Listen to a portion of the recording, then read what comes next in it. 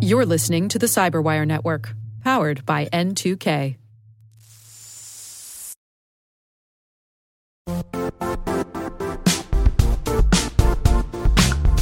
Don't struggle to align your organization's cybersecurity with business risk. Get the only solution that goes beyond reacting to threats with vulnerability and risk monitoring. You need the next evolution of MDR, and only Critical Start delivers it. Critical Start doesn't just monitor and respond to threats. They put you in control by detecting suspicious activities, quickly responding to contain threats, and identifying your most critical assets and protecting them against vulnerabilities and exposures. With continuous visibility, expert guidance, and measurable risk reduction, Critical Start has redefined what it means to manage cyber risk. Demonstrate provable security maturity to your leadership while positioning your program to achieve the greatest risk reduction per dollar spent. Stop fearing risk and start managing it with Critical Start.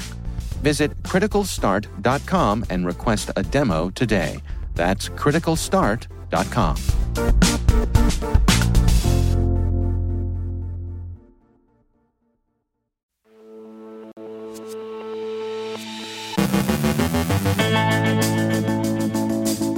Mitigations for the PrintNightmare vulnerability are suggested. Wizard Spider has a new strain of ransomware in its toolkit. A new Ragnar Locker strain is in circulation. Netgear patches router firmware.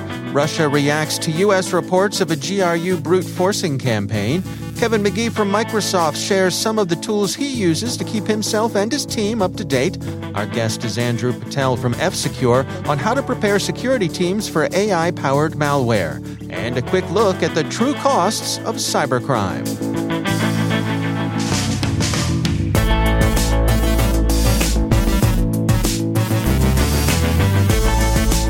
From the Cyberwire studios at Data Tribe, I'm Dave Bittner with your Cyberwire summary for Friday, July 2nd, 2021.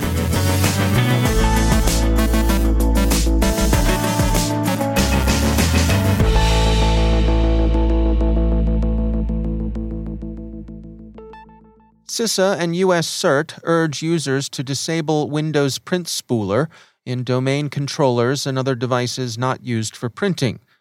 Microsoft's June update addressed CVE 2021-1675, being referred to as PrintNightmare, but that update didn't foreclose the possibility of exploitation.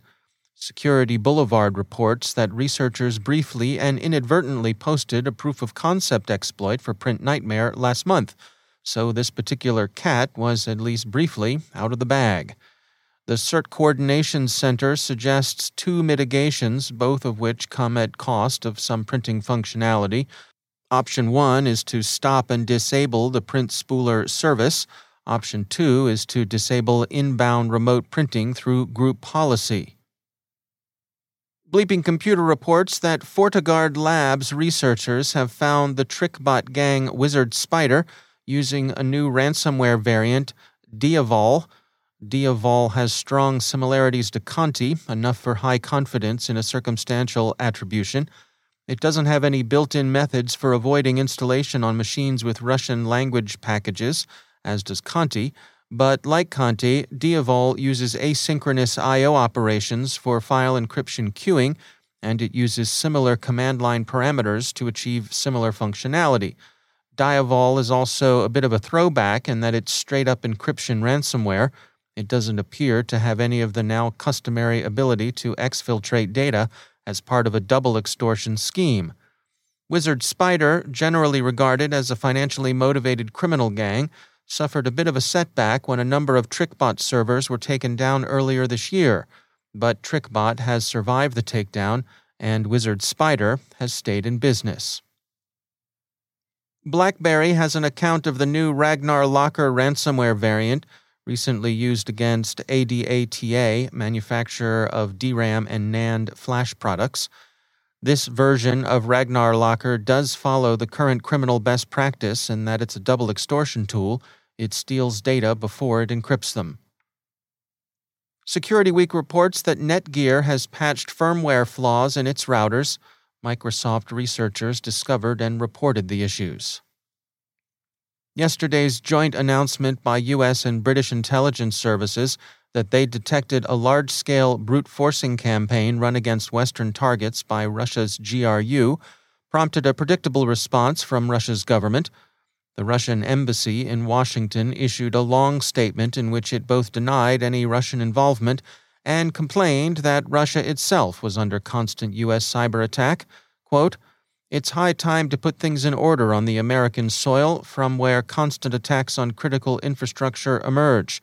We emphasize that fighting against cybercrime is an inherent priority for Russia and an integral part of its state policy to combat all forms of crime." End quote. With the recent conclusion of the Russo-American summit, RT-Clux, one would have hoped for better. Quote, "We hope that the American side will abandon the practice of unfounded accusations and focus on professional work with Russian experts to strengthen international information security." End quote. That's Russian official sources after the Geneva meetings.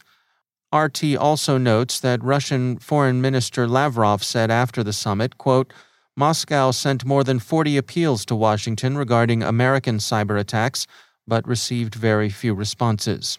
End quote. This and other protestations of Russian innocence, like those published in RT, strike most observers as unconvincing, but it certainly looks as if the aquarium has let the bears out. The Register suggests a road not taken by Moscow's diplomats. People should be thanking the Kremlin for the free pen testing. "Thanks, Vlad, for the cyber checkup and the containerization case study," the Register says. Recent cyber incidents have exacted a fiscal toll on their actual and potential victims. Security firm IronNet places the average cost to affected companies of the SolarWinds compromise at 11% of annual revenue, which is high enough by any account. IronNet told IT Brief that one of the reasons for the high impact is that organizations still have a tendency to fight off attacks on their own, and they might well do better with more information sharing. But you needn't actually be hit with a cyber attack or a cybercrime caper to take a bit of a financial bath. One place higher costs show up is in the insurance market. The reinsurance broker Willis said that for the July renewal season, cyber reinsurance rates have risen by up to 40%. Reuters reports, citing a study by Coveware, that the average ransom payment made by a business to restore data after a cyber attack was $220,000 in the first quarter, up 43% from the last quarter of 2020. James Vickers, chair of Willis International, told Reuters that reinsurers that have been writing cyber are looking at considerably worse results than a few years ago. "I don't think people had really imagined the extent of the ransomware attacks going on." End quote. These are big jumps. Here's one comparison. Property reinsurance rates for the U.S. state of Florida were up as well in July, but only by 30%, not the 40% seen in cyber policies. And remember, hurricane season is just getting underway in the Sunshine State.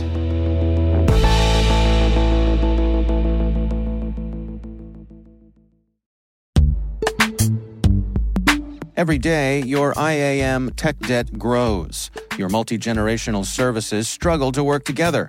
Building an identity fabric can fix this. It makes all your identity tooling stronger and allows you to connect any app to any service you want to use, with zero coding, zero maintenance, and zero app downtime. Strata's identity orchestration platform separates the identity logic from your applications, so you can optimize existing IAM tools and manage them in a single control plane. Now, every vendor, standard, and architecture work together. In short, building your identity fabric means you can secure your non-standard apps, keep your complex access policies, retire outdated IDPs, and modernize in record time. So build your fabric with Strata Identity and get rid of tech debt for good. Visit strata.io/cyberwire, share your identity priorities, and receive a pair of AirPods Pro. Offer valid for organizations over 5,000 employees. Connect today at strata.io/cyberwire.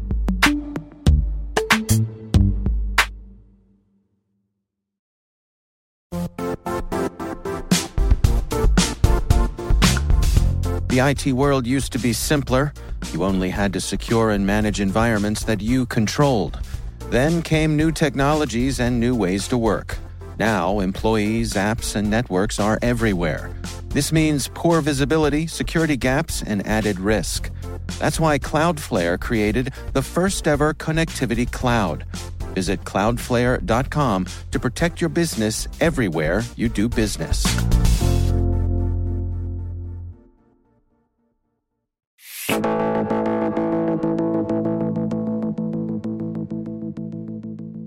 For several years now, artificial intelligence and machine learning have been popular buzzwords in the cybersecurity world, practically irresistible to the folks in marketing. The terms may have reached cliché status, but under the hood, it can be powerful, effective technology. Andrew Patel is a researcher at the Artificial Intelligence Center of Excellence at F-Secure, and he and his colleagues have been looking at ways to train up AI systems on the attack side to better prepare our defenses for that inevitable day when the bad actors unleash AI-powered malware on the world. Artificial intelligence is really being used as a blanket statement right now, that mostly for machine learning. So that's the way that when someone talks about artificial intelligence, or has done in the last few years, that's what I immediately kind of switched to, is talking about machine learning.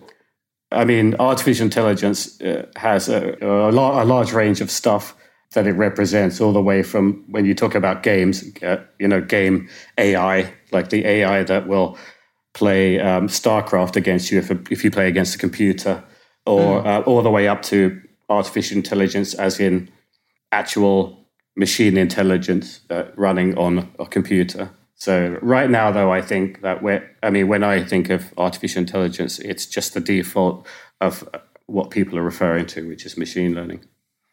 Well, and for several years now, we've had folks who are selling products that help defend against malware. They've,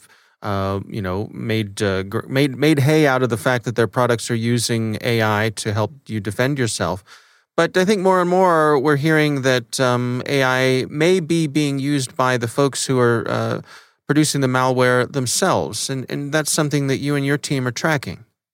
Well, I mean, I would say that if the folks who are making the malware are using machine learning techniques right now, it's most likely for data analysis stuff. But there's no way of us really knowing that, bar getting a hold of their computers that they're using to do this stuff. So there's speculation, but no real evidence of that. As far as putting machine learning methodologies into malware, I mean, there have been academic publications which talk about that, but they're really quite academic. And examples like one being Microsoft that used a neural net to further obfuscate a payload inside an executable, which is basically a technique to make reverse engineering even more difficult. So there's as far as I can tell, nobody's been looking at building a malware where the logic has been created with machine learning techniques. I see. Now, do you imagine this sort of thing being kind of, self-contained, where it would be using these capabilities within a single system that it had infiltrated, or would it be able to, phone home and say, hey, on this system, here's where we had success, here's where we had failure. So the next time a system gets infected, it's been able to learn from the experience of previous attempts. So, I mean, right now, what I envisage is training it sort of offline. You train it on your own infrastructure, and then you would use it as a tool when you arrive on an actual target infrastructure. So it's a tool that allows you to automate some of the steps that you would have had to do manually if you're an attacker. But as far as like it learning as a deployed tool, that's something that would be sort of a more of a futuristic thing, I think. This is essentially what we're doing is instead of hand coding the logic to do those steps, we're training it to build that logic. And for very simple scenarios, of course, one can hand code that logic. But when it gets more complicated, then hand coding that logic becomes really messy and unmaintainable. So this approach might be better for more complicated or more generalized attack scenarios that we want to look at. And suppose this sort of thing is, unleashed on the world. What sort of adjustments would need to be made to people's defenses? One of the reasons for doing this would be that a tool like this could execute a series of steps very quickly.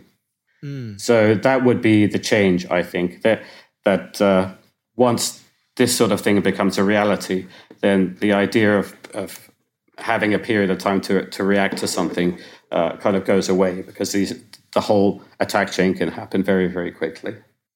So it really allows the attacking system to be both nimble and fast. Yeah. I would suggest that, like, for the time being, tools like these would be useful against environments which have low security, which have bad security, that, for instance, might not be running breach detection solutions, or IDS that might not have their antivirus up to date or proper firewall rules. So that would have misconfigurations that could be attacked. So a tool like this would be really useful for an attacker to be able to do more things than they have time in the day to do otherwise, because they can just, when they find a system that's a low security, they can just run the tool. When they find a system that's much more hardened, you'll still require a human to figure out how to attack it and how to be stealthy and not get noticed. That's Andrew Patel from F-Secure. There's a lot more to this conversation. If you want to hear the full interview, head on over to CyberWire Pro and sign up for Interview Selects, where you'll get access to this and many more extended interviews.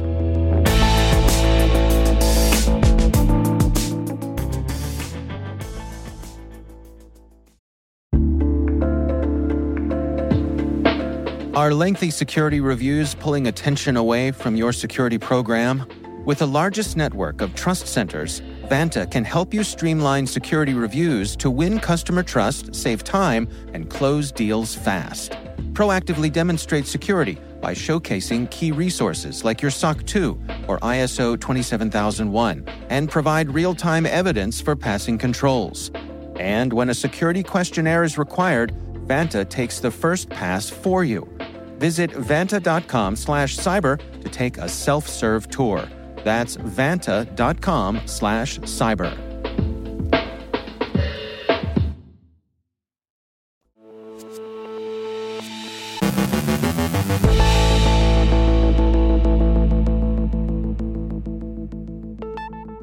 And joining me once again is Kevin McGee. He is the Chief Security Officer at Microsoft Canada. Kevin, it's always great to have you back. One thing that I know that we all struggle with, that I wanted to check in with you on, is just keeping current. The tools that you use, the resources you use in the midst of doing your job. How do you make sure that you're up to date? Thanks for having me back, Dave. And this really is one of the most consistent questions I get asked by colleagues or customers or my students, and even random folks on social media is, and it turns out to be my favorite question to answer is, what have you been reading lately? How do you keep up? The simple answer is I read everything I can. And the more detailed, the problem, I think the more detailed and more sophisticated the inputs I need to be keeping up on. Because ultimately, a big part of my role as a leader is just keeping up not only with what's happening in the industry, but also world events and the threat landscape in general. And this can mean everything, from simply, sorting out what matters are happening throughout the day, but also what threats are emerging. And the sheer volume of information is just staggering and growing in complexity. So I really need to be very selective of what I'm ingesting, what I'm reading, what I'm consuming, and not just what, but, how, when, and why really matters as well, too. Yeah. How do you come at that from a time management point of view? So I really look at it from 3 horizons of information I need to be consuming, and I call them now, today, and tomorrow. And I know this is why I'm in security, not in marketing. That's the best I could really come up with for how to segment it. But now is my tool of choice is sort of Twitter. And if it's in the newspapers, it's already too old. I really need a real-time monitor. So I have a monitor above my workspace and continuously drips columns of tweets and lists of people of topics that I follow, and whatever piques my interest, I'll create a new column to track a trend or a subject or event that's happening in real time. And I can really look at it sort of like I'm watching The Matrix and see what's happening out there in real time. I also have a daily approach to my intel, which is probably where I invest most of my time. And it really comes down to a number of form factors, but ultimately it's two categories. One's the news, sort of the traditional news sites, blog posts that everyone reads. The other is a very select group of what I call trusted aggregators or curators that I follow. And for me, it's mostly newsletters and podcasts, where someone whose judgment I trust has provided a summary or a list of the most important topics of the day. And some of my favorites are, of course, Cyberwire, the podcast and newsletters. Pinkerton Daily Insights is another great one. The World This Week section of The Economist, a great place to find sort of the geopolitical aspects of the day. And it may not be a security source, but it gives me a lot of context that I should be thinking about. Recorded Future Daily. Graham Culley is his site's fantastic for what's happening almost in real time. And his Smashing Security podcast is great as well, too. But the trick is really to find people who are doing the hard work, the research, and the deep reading, and then who can also deliver me the best summarized and actionable intel. That's what I'm really looking for in sort of my daily intel intake. And then beyond that, the stuff that's coming up, the future stuff. How do you ingest that? Yeah, I think that's my tomorrow section. So it's not just what interests me, but what I need to be mindful of, and what topics are going to be of future requirement for my thinking. And those are the ones I really want to spend some time in depth to address, not just my day-to-day challenges, but my future plan and strategic thinking. So I'm constantly seeking out recommendations to fill my blind spots in terms of what I should be looking at. And this could be anything from talking to folks like yourself. I always love to ask, what are you reading? It's places like the Cybersecurity Canon Project set up by Rick Howard, where sort of the greatest minds of our industry are nominating the key books that we should all be reading. And also just beyond sort of reading, podcasts, documentaries, seminars, anything where I can sort of expand my overall knowledge base, but also really grow myself as a security professional and leader. From a leadership point of view, how do you dial in the things that you spend your own personal time on and the things that you delegate to the folks that you work with? I think there's a few answers to that. One would be, the chance to develop the team, to give them interesting challenges to look into and research and see how they approach it.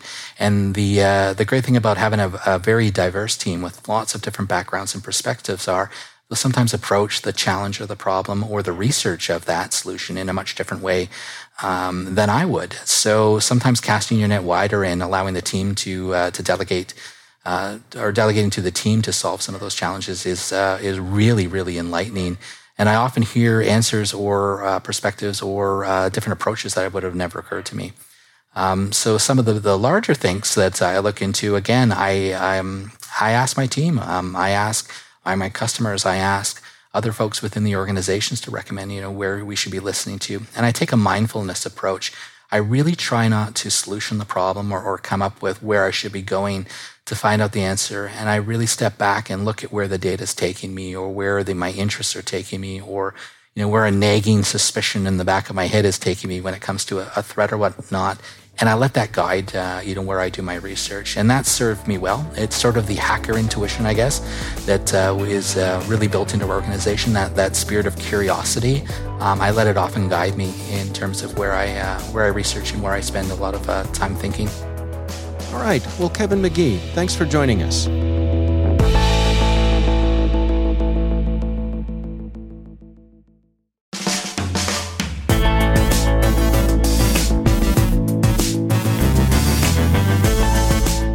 And that's the Cyberwire. For links to all of today's stories, check out our daily briefing at thecyberwire.com. We've got a long holiday weekend coming up here in the U.S., and if you're looking for something to do, check out Research Saturday, my conversation with Tom Roeder from Minerva Labs. We're going to be discussing rigging Windows installations. That's Research Saturday. Check it out. The Cyberwire podcast is proudly produced in Maryland out of the startup studios of Data Tribe, where they're co-building the next generation of cybersecurity teams and technologies. Our amazing Cyberwire team is Elliot Peltzman, Puru Prakash, Justin Sabi, Tim Nodar, Joe Carrigan, Carol Terrio, Ben Yellen, Nick Valecki, Gina Johnson, Bennett Moe, Chris Russell, John Petrick, Jennifer Iben, Rick Howard, Peter Kilpie, and I'm Dave Bittner. Thanks for listening. We'll see you back here next week.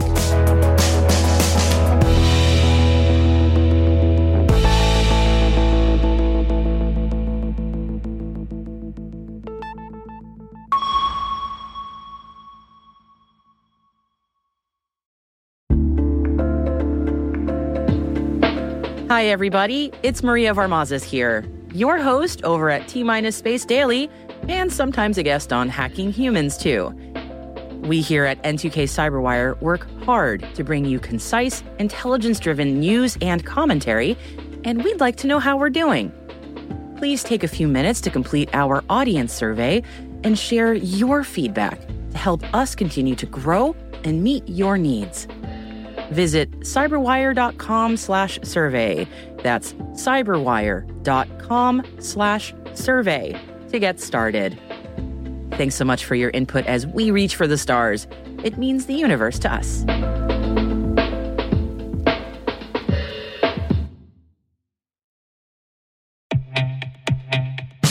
And now a word from our sponsor, SpyCloud, the leader in operationalizing cybercrime analytics. Traditional threat intelligence is a thing of the past. Cyber criminals are stealing vast amounts of credentials, session cookies, and financial data every day, and it's hard to keep up. SpyCloud is the trusted partner businesses turn to fully understand their darknet exposure risk and neutralize threats before it's too late. SpyCloud alerts your organization as soon as an employee or customer's data appears on the dark net, so you can act faster than bad actors to prevent cyber attacks like ransomware, session hijacking, account takeover, and online fraud. With insights from the industry's largest repository of recaptured data, protect the digital identities and systems most important to your business. Get your free corporate darknet exposure report at spycloud.com/cyberwire and see what information criminals have in their hands today. That's spycloud.com/cyberwire.